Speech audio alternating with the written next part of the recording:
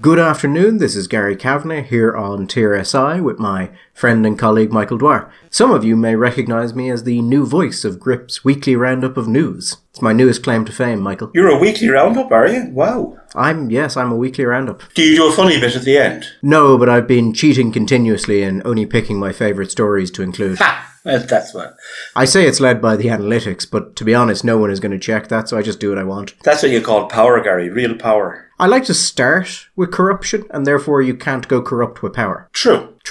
Start as you mean to go on, and really then everyone knows where you are. Yeah, I think we've always been upfront about that, Gary. Isn't that we are for sale? We're for rent. We're for long-term lease. We're not proud. If anybody's out there that wants to suborn or corrupt us, please get in contact. No, I openly say that Charles Haughey, I think, was one of Ireland's finest leaders, and that Nixon was one of the best American ones. So really, at that point, it's whoever's fault gives me power. Mm-hmm. Although, actually, Nixon, very good on Russia. Very good in Russia, very good in China. Have you ever seen the letters that Nixon sent to the first George Bush? Asking him not to neglect Russia and that America should step in to ensure that Russia, now that the Soviet Union had fallen, would progress into something that could be an ally and share in Western prosperity. I've seen quotes from them, and I've never read the letters in their entirety, They're interesting. Weirdly enough, for all that Nixon is remembered as, if you actually go back and read like some of his speeches and some of his policy platforms, I think it's pretty clear that Nixon was, if not the smartest US president, way up there. Well, on those things, I don't know quite how they do it. When they do these retrospective guess the IQ of the president thing, Nixon is one of those ones that tends to score very high. I know that certainly he had an estimated IQ which was quite a bit above John F. Kennedy's. Then again, if we remember John, after all the hoo-ha about Bush 2, he discovered that Bush, this is based on the Harvard transcripts, that Bush had a higher IQ than Kerry, which the New York Times found hard to believe. Then again, Nixon got destroyed by his own personal issues largely, so... Yes. There's probably a lesson in there somewhere. Somewhere. Then again, John F. Kennedy got his head shut off in Dallas, so, swings and roundabouts. Well, one is control your personal issues, and one is perhaps put a roof on your car. It's always a good one. So I suppose we must start this episode by a small note about the death of someone near and dear to the EBI. Richard Miller, one of the founders of the EBI, one of the most important people in its creation and some of the early work that was done, he died recently. Yeah, Richard passed away on Monday at the age of 71, far too early. In circumstances, in a sense, perhaps a late victim to COVID amongst other illnesses. Along with Anthony Fisher, Richard had decided that back when he came back over to Ireland, his family had moved here in the post-war period. There were a number of families who came over to escape Attlee's new tax regime, and Richard's parents were one of those, and they came over in the late 40s, early 50s and settled. I think they bought a large farm somewhere on the borders of Kilkenny, Tipperary. He didn't, unlike his brother, Robert, who's also a friend of ours. Robert studied in Trinity. Richard went to Duke University, where he did an undergraduate degree and a master's in history. And when I first met him, he was still in the process of trying to finish his doctorate. He was very interested, which fascinated me as a young man, in the conspiracy theory of history, which he didn't agree with, by the way. He introduced me, for the first time I was formally introduced into what would be broadly described as the fuck-up theory of history. In other words, never ascribe to malign planning what can be otherwise ascribed to stupidity and incompetence. Anyway, Richard, a fan of the new market economics, Hayek and all those boys, with the help of Anthony Fisher, who was the great sponsor of think tanks, free market think tanks. He set up the IEA in London, and the Atlas, was it the Atlas, Gary? The Atlas Foundation, one of the great foundations of the United States. And I suppose the claim to fame, one of the claims to fame he had, and the Edmund Burke Institute, which myself and Gary are involved with, was that the name came from the great Nobel laureate Hayek himself. When they were struggling for a name, he said, well, you're Irish. Edmund Burke surely seems like an obvious choice. He set up in the late 80s and was very active all through the 90s. One of the very, very few voices advocating for an organised, coherent,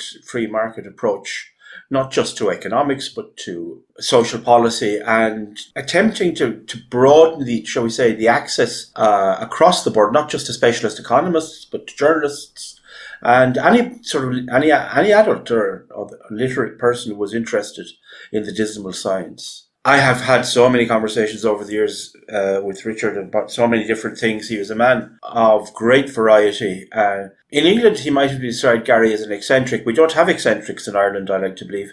We have merely people that we describe as being themselves. And Richard was very definitely himself. The thing, I was talking to somebody about this recently, all the various things there was one axiom of his which has lived with me ever since. I think it's one of the truest things I know about life in Ireland. When he said, as a historian, he came to understand very quickly that in Ireland, if you start talking history, people assume you're talking politics. And if you start talking politics, inevitably everybody will end up talking history. And I have to say, 30 years after he told me that, it is true to this day. And I think it's something that we could all remember. Anyway, he's a man that deserves some memory. We are in the process, finally, of finishing up now, of transferring an archive of a lot of his written materials, his essays and musings on a whole variety of subjects, to the website of the Edinburgh Institute. So hopefully within a week or so, anybody who's interested in having a look at those,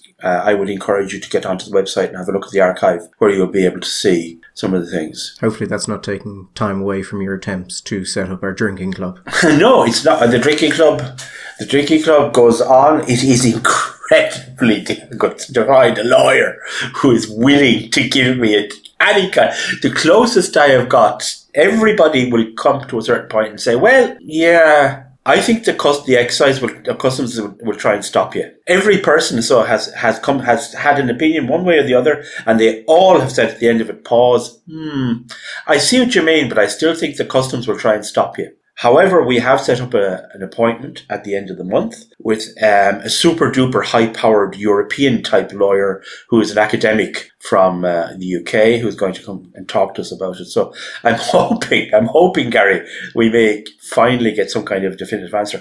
I suppose what we could actually do is just ask customs, but I don't want to, because I want it to be a lovely surprise for them. Many people over the years have asked what it is exactly the EBI does. We lurk mostly. Yes, we lurk in the shadows. We lurk and have private meals and parties and things like that. The sort of thing that you're not invited to. We're hoping to do in the future is to lurk in shadows and import cheap sparkling wine for the masses. I signed off on this programme purely because I thought it was funny that a shadowy think tank would also try and sell you cheap wine. So, moving on from the tragic death of... Tragic? Sad death of our friend and founder. And actually kind of tying into my point about Nixon, Michael, being clearly one of the smartest people to have ever been involved as an actual politician in American politics. And you know, when you can kind of tell when you read through the speeches of politicians, kind of roughly how intelligent they are. Even if it's not something that they themselves wrote. You just get a sense of them over time. Although occasionally some people can surprise you, but it gives you a kind of general baseline. It occurs to me now, we're talking about Nixon's letters to Bush. It's very hard not to think these days of the comments of Mitt Romney about the threat that Russia posed to the Western liberal world order, and the derisive laughter that this observation was met by the very brilliant President Obama, two times president, and the various media outlets that were so in love with him. I mean, Michael, being brilliant doesn't mean you're correct. Twitter proves that every day. Also, being wrong doesn't necessarily mean you're brilliant either. So it's possible that Obama was both wrong and not brilliant. But there you go. Occasionally you'll hear brilliant things in Parliament. Most of the time you hear things which are just meaningless.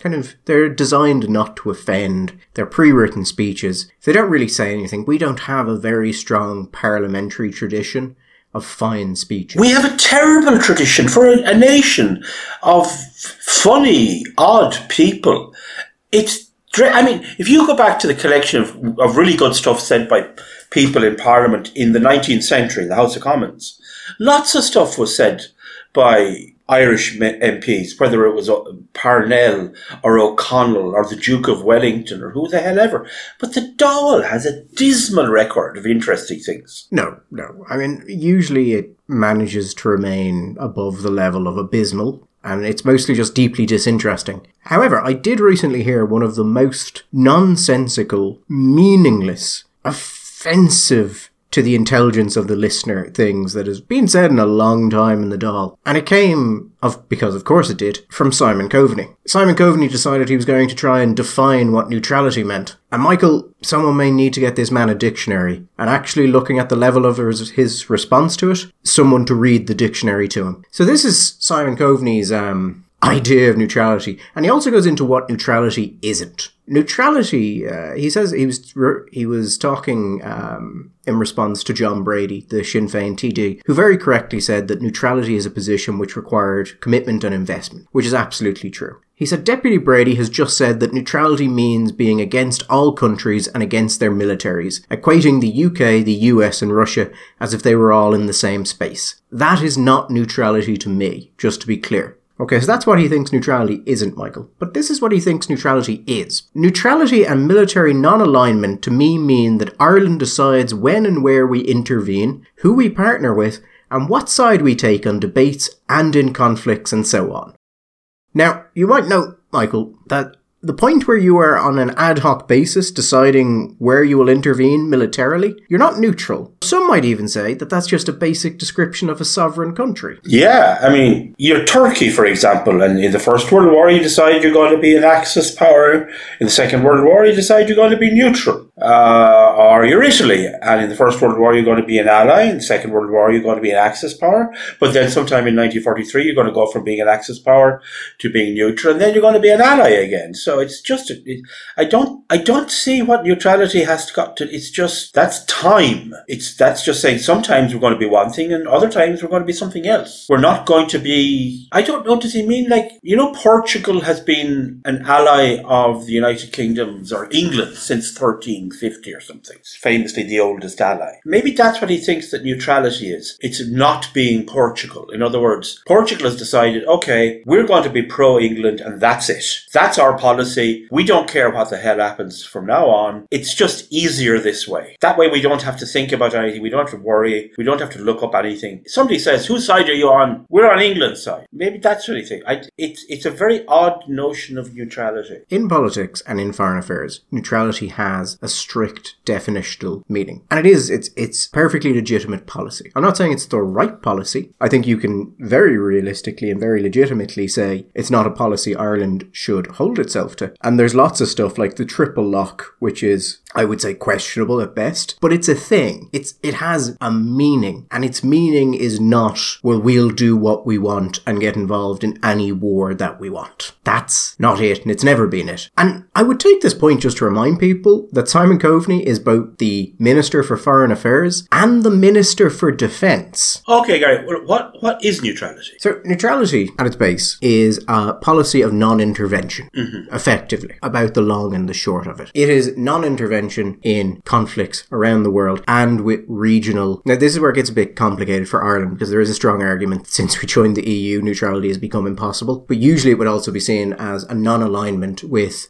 regional power blocks. Yeah. So the Swiss, for instance, would generally be seen as, yes, that is a neutral country, and it's also a country that places a high emphasis on its own ability to sustain and defend itself. And the Swiss have for a very, very long time taken the neutrality thing very seriously. I mean, to the extent, for example, nobody is surprised to discover the presence of Irishmen in armies around the world, whether it's the British Army, the American Army, the Australian Army, whatever. Fine, no problem. The Swiss, all through sort of the Renaissance period up into the early modern period, the Swiss were the go-to mercenaries of Europe. They were the boys that you wanted to get in if you had a problem. And then we had the religious wars, the 8 Years' War. It was all pretty horrible, and the Swiss had a pretty horrible experience of it. There's a fantastic film about this, which, what the hell is it called? It's not, I think it might be the same, something, the Hammer of God or something, is it? What's it?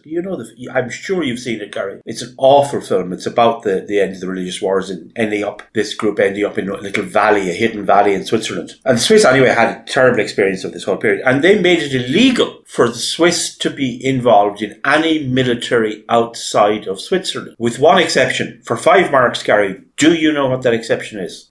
Swiss Guard. 5 points to Gary. The only non-Swiss military organisation that Swiss men are allowed to join is the Swiss Guard, which mines the Vatican. So they take their neutrality very seriously indeed, and have done for a very long time. We have had a different kind of relationship with neutrality. I mean, famously in the Second World War, we were neutral in favour of the Allies. Our understanding of neutrality, at least in the last couple of years, has been that when we say neutral, we mean militarily neutral. And that is the limit of what we will do. Now, there are conceptions of neutrality that fit that. It's about as narrow as you can get in the idea, but it is possible. We saw this recently where we decided that, okay, the EU is sending military goods to Ukraine, but because we're neutral, we're not going to send weapons. We're going to send other supplies, of which, protective equipment, fuel. We're not going to send tanks, but we'll send diesel. We'll send diesel, and we'll send fuel and petrol to a country which is seems to be producing rather a lot of Molotov cocktails. The end point of doing that is that Ireland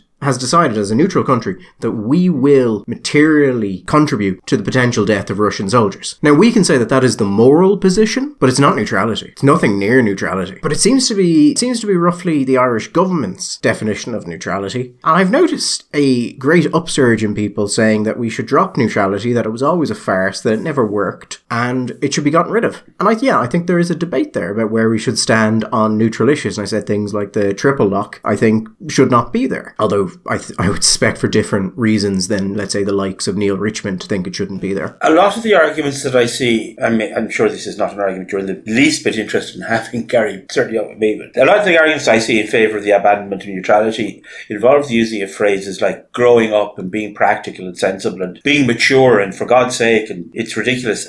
None of these, anything that involves using the phrase being mature, it just annoys me, because what they really mean is you grow up and have the same opinion as me. I am a child, give me what I want. And then we can all treat it as if that was the serious option. I have never seen the necessity, particularly if you're talking about international relations and diplomacy.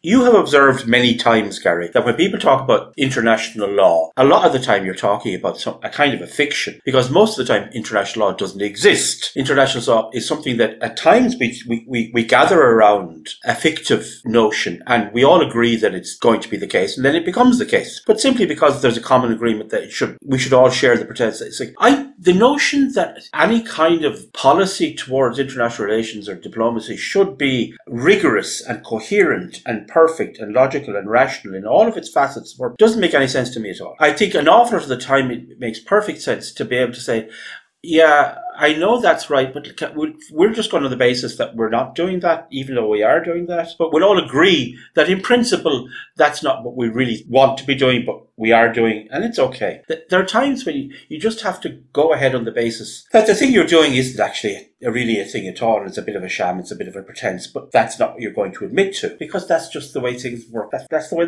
things work in reality. Actually, I think you're largely right on that. My concern is that is a position that needs to be understood by the people who are pushing it. And Michael, just in general, looking at our country's foreign policy and the people behind it, I don't have a great deal of faith in their understanding of what they're doing. There seems to be a lot of things that are done kind of as a knee-jerk reaction. I'll give you a good example of that, actually, and a recent one. Russian embassy gets its gate broken in by a truck. Yes. After being graffitied. The Russians complain, say that this is outrageous, they want an apology, they want us to pay for the gates to go in, and a note is made that Irish police were there at all of those occasions and did not stop these things from happening. The political response from Irish politicians in general is to mock the Russians and to say that will never happen, and then you have people like Neil Richmond particularly coming out and saying it will absolutely never happen, and the real issue is the Russians invading Ukraine. Yeah, fine. The bigger issue is the Russians invading Ukraine. But the Russian embassy is a piece of inviolable sovereign territory which happens to be in Dublin, and we have a moral but also a very strong, very well established legal duty to protect it. And it is, I'm sorry, it's embarrassing. It's embarrassing that a Western country couldn't keep the fucking gates off a very large embassy. And it surely was not beyond the ken of somebody to think, do you know what, there might be a bit of a bit of a problem down the Russian embassy. Maybe we should put a little bit more security than one unarmed guard. And yeah, I think you're right in that. I think it's absolutely foreseeable that something would happen there, just based on how things were generally going. Let's say those politicians absolutely believe that the Russians can go screw themselves, and they will get nothing from us, and it's their own fault. Article 22 of the Vienna Convention on Diplomatic Relations, I think section 2 of Article 22, says that the host country has a duty to take any and all steps required to protect the premises of any mission, such as an embassy, against intrusion or damage or disturbances of the peace, or I believe the phrase is impairment of the dignity of the mission. Yeah. That article protects every Irish embassy in the world, regardless of where it is, because no state will breach that requirement because it undermines their own people. And that is one of those things that is, by and large, in a world of lawlessness, generally speaking, I mean, one of the things that was so incredibly shocking about the revolution in Iran was the fact that they allowed the American embassy taken. That was such a shocking thing to happen. Protecting the Russian embassy isn't about protecting the Russian embassy and us saying, well, fuck the Russians because they've done bad things in the Ukraine, because nobody doubts that. It's about the fact that we have embassies around the world that we expect will be protected and maintained. And unless everybody, if you start picking and choosing, well, then the principle is gone. You can't, the inviolability of the sovereignty and that sovereign piece of land, which is a diplomatic mission, only works when everybody in the world accepts that this is the case and respects that. It's that. If you're talking about childish, Jesus, there's nothing more childish. They go, oh well, fake yous. So if we're going to say we're not going to accept this duty in relation to the Russian embassy here, Russians would be perfectly within their right to reciprocate. Absolutely, of course they would. And I have a feeling now this thing, when someone like Neil Richmond comes out and basically mocks the Russians and says that the real issue is the war. And we can say absolutely, on a moral level, the war is the larger concern. But do you think that Neil Richmond considered, well, is what I am saying going to create a problem in full knowledge of things like the Vienna Convention on Diplomatic Relations? Or do you think he just fucking said it because he does not know what he's talking about? It's the point about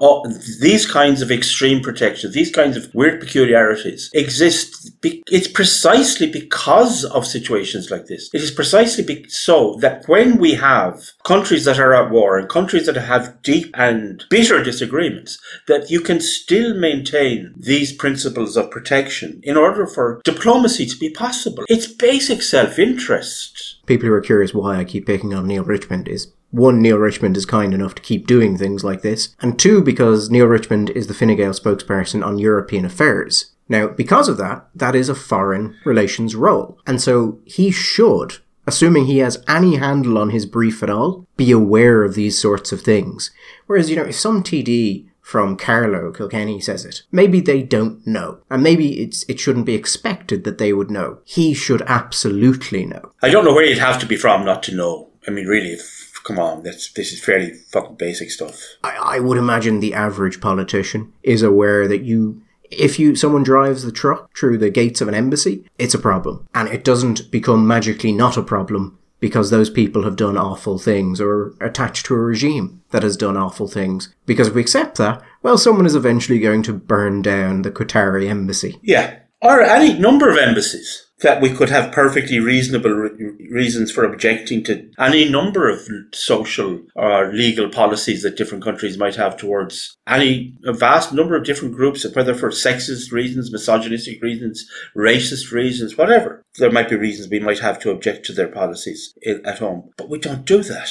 Do you, have you seen that there's talk of having a citizens' assembly on whether or not we should remain neutral? I've had an idea, Gary. How about this? I'm just going to throw this at you. What do you think? Instead of having a citizens' assembly, right, what we do is we have an open draw where people can put their names forward, right? And then we have a vote and we pick a certain number of those people, say maybe 150, 160, 170 of them, right? And the people who get the most votes in this contest go to, we pick a site in Dublin where they can all meet, right? And then they organise, they come to decisions about things. But rather than having it on an ad hoc basis, where we keep changing it every time there's a new subject up for discussion.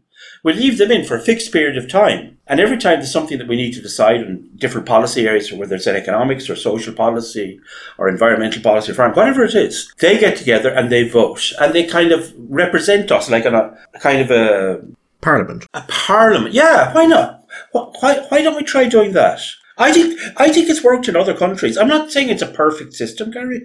No system is perfect, but I think it's worth a try. Do you know what my favourite fact about the citizens' assemblies are? Just my top favourite fact. And this, I think, is particularly interesting given that we seem to be putting an increased reliance on them to decide what the government should do. Not a single one of the citizens' assemblies that have been put together since we started doing them, none of them that I am aware of, and I'm open to being corrected on this because they're like Pokemon. You just have no idea how many of them there are these days. None of them have reached the threshold to be representative of the population. None of them have had the required numbers. So if we think they're important and we think that they should be the group who debates these things and comes back with actual ideas that we should consider to be important, why have we never bothered to make them representative? There are many things I don't know and don't understand about the Citizens' Assembly. There was actually a bit of news that I didn't expect. Yeah. And certain things, you look at them, and it's not that you disagree with them. You can just immediately tell that this is going to end badly. Like, there's no good outcome to this. So Facebook comes out. Oh, yeah. And Facebook says a couple of things. One, it says it's going to change its standards on hate speech and hate towards a directed population in certain countries, so that people can say things about Russian soldiers who are in the Ukraine. Mm-hmm. Not Russian citizens, they're quick to add, but Russian soldiers. So you can call for the death of Russian soldiers if you were in certain parts of the world now. Not just Ukraine, not just Russia, but actually pretty much that entire region. And that's one thing, Michael. That's one thing. But then they go one further. And they say, now this, by the way, was not publicly said. This leaked to Reuters. And then they say that in these regions, you can also call for the death or the killing of Vladimir Putin and the Belarusian dictator Lukashenko. Which is to say that Facebook has selectively said, in these regions, you can call for the death of particular political figures, and only those figures. And that, to me, Michael, seems like an astoundingly silly thing to do. Because that does not seem like a precedent you want to set, or a power you want to demonstrate to people that you're happy wielding. You know, would it not just be easier to say, we have a policy where we're against people looking for other people to be killed? And while we understand that might be frustrating for some of our users, it's an easier policy to enforce rather than for us as Facebook to decide who it is acceptable to assassinate and who it is not acceptable to assassinate. Because you know what, Gary, I think that's an area which opens you up to a debate you don't want to have. I wouldn't have thought Facebook, or really any other company, would want to, every time a war broke out, or there was some sort of political instability, have to consider, were they okay with people calling for the death of one of the participants in it? And if they were, which one? Like, for all of this, we're not a publisher, we're a platform. Yeah. Like, saying you may call for the death of the following political leaders, that seems like a publisher. How about just let's play it? Let's play a let's imagine game for a moment. Imagine it wasn't Russia invading the Ukraine, because in Russia's opinion, the Ukraine is an integral part historically of Russia and of the Russian nation, and they were merely reintegrating Ukraine into Russia. Rather, it was another country. I thought you were about to say like a reverse merger, and actually they were going to unify under Ukraine. I was thinking of China and Taiwan, Gary. Ah, yes. Now, can we imagine for a moment Facebook saying that it was okay for people on Facebook to advocate for the assassination of Premier Xi? I mean, Facebook is banned in China, but I have a feeling, Michael, the Chinese might take what some would describe as strong and direct action. Measures. No, Gary, strong measures.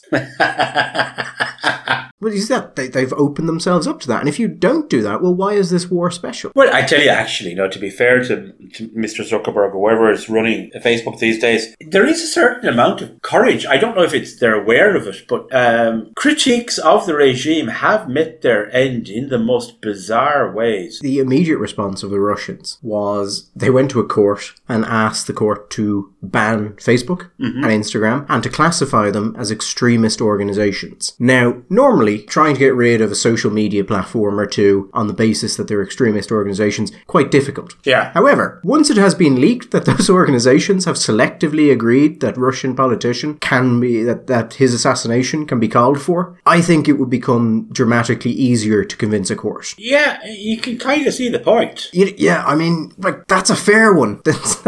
Yeah, they have amended their policy and now have a list of politicians that they have agreed people can call for the death of. Yeah. No, I'm not saying that I wouldn't have my own list, Gary. And I think it would be fun to make out that list, although I am fundamentally a man of peace. Sorry, there's a line in the... just amusing myself. There's a wonderful line in The Importance of Being Earnest, where they remember that Ernest's father, in the words of Lady Bracknell, it was the late general, was a soldier, though in that he was essentially a man of peace. Anyway, I am essentially a man of peace, but I would think it would be fun to be able to make out a list of people that you could set up a social media and advocate for, well, not for their death, but for something unpleasant to happen to them. Maybe a really good pie in the face. I don't know. Mick Wallace coming out of the European Parliament and getting a really good custard pie. I think I'd appreciate that. I would very much like to know what the internal thought process was that led to this. Yeah, exactly. How did this conversation begin? Facebook have now commented on it, or Meta, I suppose, as we should technically call them, and said it was necessary to allow people in Ukraine to complain and comment on the invasion. Meta, for Christ's sake. I mean, really, Meta. I mean, we are now at the stage, the social platform formerly known as Prince.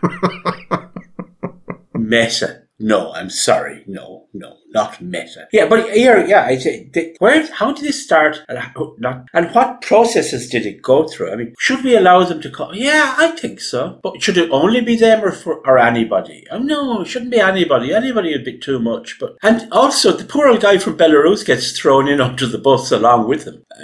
I'm sure most people's reaction was, who was that other guy? Who's he? What? Why? Why is he there? It just seems like a bad idea. It just does not seem like a road that if you go down ends anywhere good. No. And it kind of reminds me of... I've been trying over the last kind of week or so to talk to some of the people I know in far-flung parts of the world, Michael. Yes. Mostly around India. Now, my contacts in India are not particularly good. They're mostly kind of low to medium-level policy kind of people. But I was curious about what they thought about the sanctions on Russia. Not so much the breadth and the length of the sanctions, but how they felt about, effectively, the West as a collective whole just deciding, you know, that country, let's just annihilate it. And they had different views on the war, and it's actually always quite interesting talking to the Indians about how they feel about any particular war, because it's a massive country and there's so many different political views. But a lot of them were consistent in the fact that they were concerned about, if this can happen in this case, where else can this happen? And now it's happened once, is it more likely to happen in the future? And what would happen if there was ever any issue between India and the West? Yes. Would we see the same sort of things? And if we would, how do we prepare for that? So it has revealed to them, I think, a certain level of geopolitical insecurity that they were not previously aware of, because they didn't think the West could do something like that. Which is fair, because most people didn't think the West had it in it to still do something like this. I think there was a general consensus that the West had lost its political will to act in concert, that it had lost the capacity to act in the kind of a way that would actually be sufficiently extreme and severe as to really impact on whoever it was they were going to go after, and would also impact on the economies of the West, at least in the short to medium term. It's brought up two factors. One, the West is still capable of acting. And secondly, that the Americans are still basically run the world's financial system. Now, whether or not this will spur the Chinese and the Indians and others on to try and, first of all, maybe to create parallel or alternative systems for finance and for banking, whether or not it will have an effect on the way they look at the dollar as still is the world's reserve currency. It's hard to see the Chinese. Then again, who knows? It's always been the position the Chinese were never, or maybe the Indians too, but certainly the Chinese were never going to undermine the dollar as reserve currency because they have so many dollars that it would make absolutely no sense to them economically to undermine the dollar. But, you know, is perceived to be rational within one political paradigm may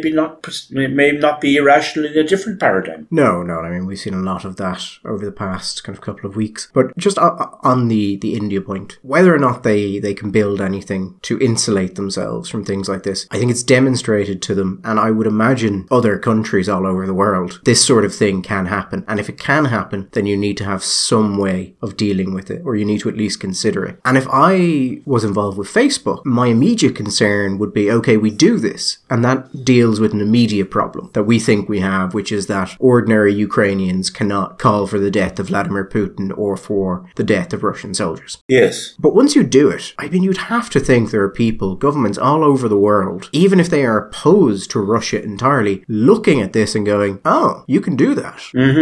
That's, we're not sure that's something we like you doing. Yeah, and this is going to provoke all sorts of different reactions in these countries. I mean, there was a really interesting article in one of the more serious foreign affairs journals about China, and in contrast to a lot of others' perspectives on it, the headline was Warren Rucane, Xi's worst nightmare. That from the opinion of the authors in this case, that this war has thrown up results that are very unpleasant for China, and consequently, and the Chinese are maybe going to have to reassess a lot of their long-term relations. And on the other hand, you got people saying, is it going to generate a situation where Russia is so enfeebled that it ultimately just ends up being a client state of China? I saw that article. I wasn't terribly convinced by it. Actually, just before we move on, I would just note, this might be interesting for some of the listeners, is that if you are interested in sort of wider geopolitics, just in general rather than particular regional interests,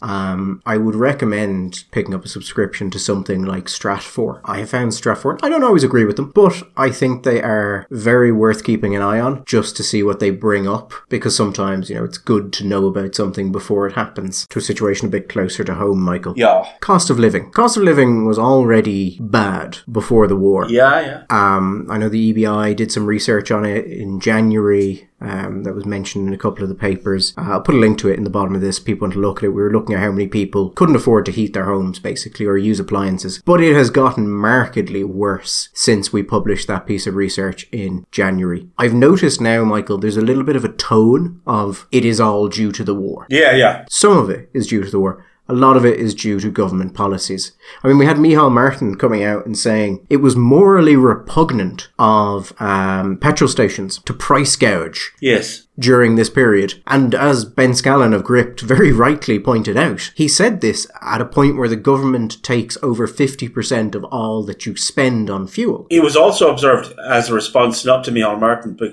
who got in on this on the tail end, rather, but Paul Murphy, a dear friend of ours, who was giving out about price gouging by petrol stations. And the representative of the petrol stations came back and said, okay, show me where. The wholesale price increase previous day had been of 22 cents. And he said, if the deputy can find me an example of anybody who has put up the price of a litre by more than 20, I would be delighted. Find me that person. So whether or not there were price gouging or not, it may have felt like there was, but may not actually be the case at all. Price gouging is always an option, but there is a little bit of a brass neck to, well, this is the fault of these people. Please don't mention the fact I am 50% of the cost. Absolutely. And by God, it's got to the stage these days where unless I'm travelling around to do something connected with the EBI, I'm not going anywhere. I can't afford it. It is, when I see these comments, I think I mentioned to before, somebody was rather snidely saying, oh, my heart bleeds for the people driving their Range Rovers and filling up their SUVs that they're paying €2 for a litre. I thought, how fucking detached from reality are you? A while ago, it was costing me €65-ish to fill up my car with diesel. The last time I did it was going to Dublin only to visit Richard, and I went up and down to doing some business with him at the EBI, and it cost €115, Derry. €115. And he thinks that I am an SUV driver in Dalkey. Well, no, I'm not. I am representative of the poor bastards around the country who have to sometimes use a car to get to somewhere. And there are tens and hundreds of thousands of us, and we're not driving SUVs. I mean, God, the sneering gall of some of these people, the disconnect they have. But if I can short circuit my rage there for a minute. Did you hear just the dropped-off passing comment of Pascal when he was talking about the price of things and everything going up and petrol going up and the impact of energy prices, etc.? This is inevitable, Gary, because we're not a producer. We're not a producer, Gary. I have no idea where you're going to go with that, but I want to just make some point, because I hadn't heard that comment from Pascal. And it's something I've noticed more and more over the last kind of year of this government. And Fine Gael were bad enough about this on the last, before they got in this time. Yeah. Have you noticed that when our politicians talk, there is always this resignation to whatever is the generally held default belief as to what can or should be done? Yeah. So Leo will say, oh, well, we've had a long run of cheap food, as if to suggest that run is over. That's just what's happening. Yeah, it's just over. We can't cut any of the taxes on petrol because that just wouldn't fly. No. And you just get this constant sort of, well, this is just the way it is. But more and more, it kind of feels like that you haven't really considered other ways that this might be. We're told that we can't cut the price of petrol because there's an EU agreement on excise duty. So, there's a base level. Now, I'm curious about this excise duty because, and it may even be true, Gary. I mean, I know that there is. For example, the excise duty on alcohol in this country is vastly different to the excise duty on alcohol in other countries. That's as an observation. And I also know the price of petrol is very different here than it is in other countries. So I'm a little curious to the extent. Other than the fact that I thought the taxation anyway was a competence for the domestic government, and I would have thought that you could perfectly reasonably say that this was a peculiar emergency situation, and there are cop-outs and loopholes available for situations like that. But yeah, it's like, oh well, what can you do? If only we knew somebody in government or somebody in power, that maybe they might be able to come up with something. But frankly, lads, and actually for the point, I want to say some of these, which is not very. When people start talking about the fact that one of the minister said he wants to get people growing flour or growing wheat, Gary, right? And everybody comes along and sneeringly says, oh, that's so stupid. All we're going to do is grow expensive fodder for cattle because we can't grow wheat to make flour in Ireland. Would you stop saying that, please? Of course we can grow wheat to make flour. Perhaps we can't grow wheat to make pasta because we can't grow durum here because we don't have the kind of climate for durum. And we probably, largely speaking, we don't have the climate that can produce wheat to make yeast, but we can make flour that you can make soda bread with. That's kind of the reason we have soda bread in this country, because we can't grow wheat that has the long proteins that you need to prove with yeast. And actually, you possibly even could if you had a longer proving set, but that's not the point. We have soda bread because we have soft flour from soft wheat. So if you want to make bread, you can make bread. You just make soda bread. But yes, you were about to anticipate, to observe something that Pascal had said, that we're not a producer. And you said, it's like government policy has nothing to do with anything. Yes, we're not a producer because we have passed a law saying we will not go looking for gas or for oil in this country. We have actually passed a law. People have come over and found that there is gas in Leitrim that we could frack and would provide us gas for 30 or 40 years. But no, we're not going to take that out of the ground because we've passed a law to stop us doing it. We have the Minister for the United States, I think I probably said this before, the United States right now has more natural gas than it knows what to do with because it's fracking. And because it's got natural gas, it has actually succeeded in reducing its emissions according to the aims of the Paris Climate Accord, even though nobody else did. And it came out of the Paris Agreement, but there you go. But we don't have storage facilities. Our capacity is to turn natural gas when you take it into liquefied form, and we have the minister for the environment actually lobbying against storage facilities for liquefied natural gas. I mean, these people, are they mad? Are they stupid? Are they evil? Or are they all of these things put together? We're not a producer. No, we're not, because it's policy not to be a producer. We want to be green, so our policy is to import all of our energy from places like Saudi Arabia and Iran and Russia until we've worked out how we can get all of our energy from the sun and the wind. And that is never going to happen. One other thing I thought was interesting is I have been reading various articles about the Polish, that the Polish have been asking the EU to allow them to cut VAT on fuel and food since at least December of last year. Okay. I have yet to read a single article saying that we have made the same request. Ha. So maybe we have, and it hasn't been reported, Michael, so we can't be too hard on that. But on the other hand, given the general trend of the government, I wouldn't be terribly surprised if they went, well, we can't do that because of EU regulations, and then never got around to going, should we ask the EU for even a temporary ability to reduce VAT from 23% on fuel? I wouldn't be terribly surprised if we just didn't do that. It'd be very embarrassing. Very embarrassing to have to ask that kind of thing. They might say no, and then what would we do? And yet the Polish were perfectly willing to have that conversation. Oh, they're more confrontational than us, the Poles. See, we punch above our weight, you know. Soft power. Oh, yes, very soft power. Very, very soft. So soft that we don't produce briquettes anymore, but we can import them from Lithuania. Well, that's just green, Michael.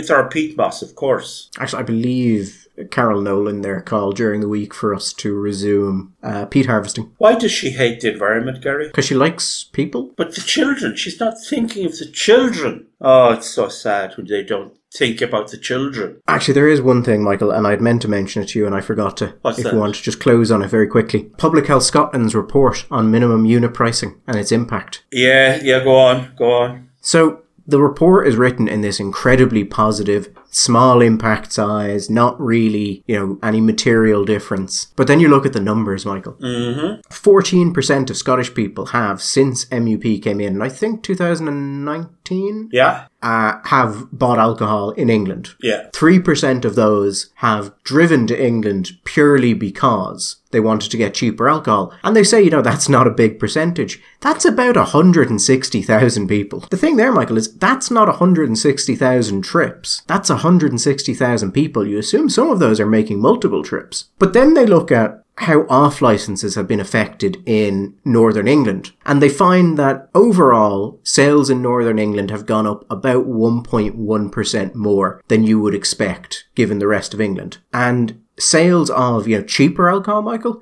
they've gone up about 4%. 4 to 6, depending on exactly what it is. And then they say, this is a small difference, although it's statistically significant. Yes. Here's the thing though, Michael. Their analysis compared all of Northern England, which has a population of about 15 million people. Yes. Scotland has a population of about 5.7, I think. Yeah. So what they didn't do is actually just look at the border towns. So if you have a region in which a population a third your size seems to be able to increase your total alcohol sales by 4% in certain categories, that would indicate that in the border regions... And remembering that the border regions are actually very lightly populated. So you would expect that there have been some rather substantial increases in alcohol purchasing in those regions. But the entire report is just in a sort of, it's fine. There's no issue. But when you actually look at the numbers, you're talking about substantial amounts. I mean, if we saw the same thing in Ireland, we'd expect 150,000 people to go up the north. And Gary, remember we should also look at an increase in the purchase of cheap alcohol in the context of a period where there has been a perennial decrease in alcohol consumption. Well, that's the interesting thing, because the major figure saying that MUP works is a reduction of about 3.5% in total alcohol consumption in Scotland. Alcohol consumption was falling before MUP. If a smaller population can move the needle 4% in a population of 15 million. Yeah. I think if you narrowed that region down and actually just looked at the border regions, because I think they included cities like Manchester. Yes. You're not driving to Manchester from Scotland to buy cheap booze. You'll go to the border. Manchester, Leeds, Hull, Derby, I think even Liverpool will be considered to be in the north of England. I think Liverpool was included. But I would suspect if they had broken that down and actually just looked at the border regions, you are looking at astronomical increases in some of those, in sales of some of those alcohols. But they didn't do that. If you're looking, say, at Berwick-on-Tweed and places like that, which are really near the border, you're looking at much more significant increases. But also, Gary, remember that in Scotland, not as much as in Ireland, but in Scotland, you're already looking at persistent, historical recently, declines in consumption, which prefigured any MUPs. So it's a ridiculous. I mean, for people who claim to be scientific about something, this is the most magical thinking form of fallacious thinking you can imagine, which is post hoc propter hoc. because something happens afterwards, it happened because of. There was also a very interesting thing about the study. They were unable to quantify online sales through England, but they did find out that over 30% of Scottish people buy alcohol online, and some amount of that is coming from England, so we expect the numbers to go up. Wow. But yeah, if you're looking at a 3.5% reduction in alcohol consumption in an area where it was historically decreasing at roughly that percentage anyway, a 1.14% increase in Northern English alcohol sales would probably more than totally undo that. It could easily actually go beyond it. Now, we don't know. No, we don't know, but the entire report is in this wonderful sort of, isn't this working fantastically? Nonsense. And then you look at it and you go, actually, no, this doesn't look good at all, lads. It'll be also curious to look at the intravenous, not intravenous, drug use, generic drug use, how that's going to how that's doing. But that's a story for another day. But exactly the same thing will happen when they do the reports here. Yeah, I mean, this is the interesting thing. It's interesting in Scotland because the Scottish-English border actually presents something similar to the Northern Irish border. Although, obviously, Scotland has differences in geography and things like that, which make it slightly more difficult or unlikely that you would do so. But I mean, as I said, if we saw the same thing here, Michael, you're talking about 150,000, I think, would be the relevant number here. 150,000 people going up the north to buy drinks, not 150,000 visits. In fact, I confidently expect, and maybe completely wrong, that it will actually be much more than that here for a number of reasons. First of all, the increases in costs here were larger than they happened in Scotland. Secondly, the ease of access to alcohol in the north of Ireland is much easier from large population centres in the south. You can be from Dublin to Newry is not much more than an hour. And then you've all the border counties right along from Donegal all the way down. Also, alcohol was already cheaper in the north anyway, and this is just going to make it a lot cheaper. But on top of that, grocery bills, generally speaking, are quite significantly cheaper in the north than they are in the south. The one thing that might put people off is actually going to be the price of getting the car up there. But I would say, I remember not that long ago, you used to have people going up, hiring buses and getting coach loads of people, and they'd put in to hire a coach. I think that will happen. Actually, one of the fun things about the report is they did some interviews with people who own off licenses on the English side of the border. Now, they may be in an appendix in full, but I didn't see a full accounting of them in the report, but they mentioned them. They went to these guys and they told them they were there from Public Health Scotland and they were looking to see the impact of minimum unit pricing on alcohol consumption. And then they asked them, had they seen many people coming over in vans just to buy mass quantities of alcohol? And all of them just said no. Now, Michael, that might be a truthful statement, but I would also point out that if you are a retailer who is making substantially more money because of this, and the health authorities show up and tell you specifically what they're doing, you may be incentivized to be like, I don't even know what a van is. I think that may well be true.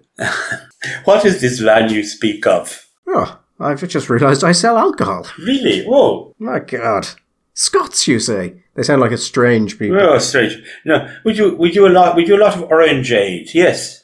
And burdock and lime. Very good, very good. Accuse them of racism for suggesting that you could tell a Scottish man in a van, apart from an English man in a van. Lovely people. Anyway, I suppose we'll draw a veil over it today and wish the people a good week. And we shall be back next Sunday, barring an accident. All the best.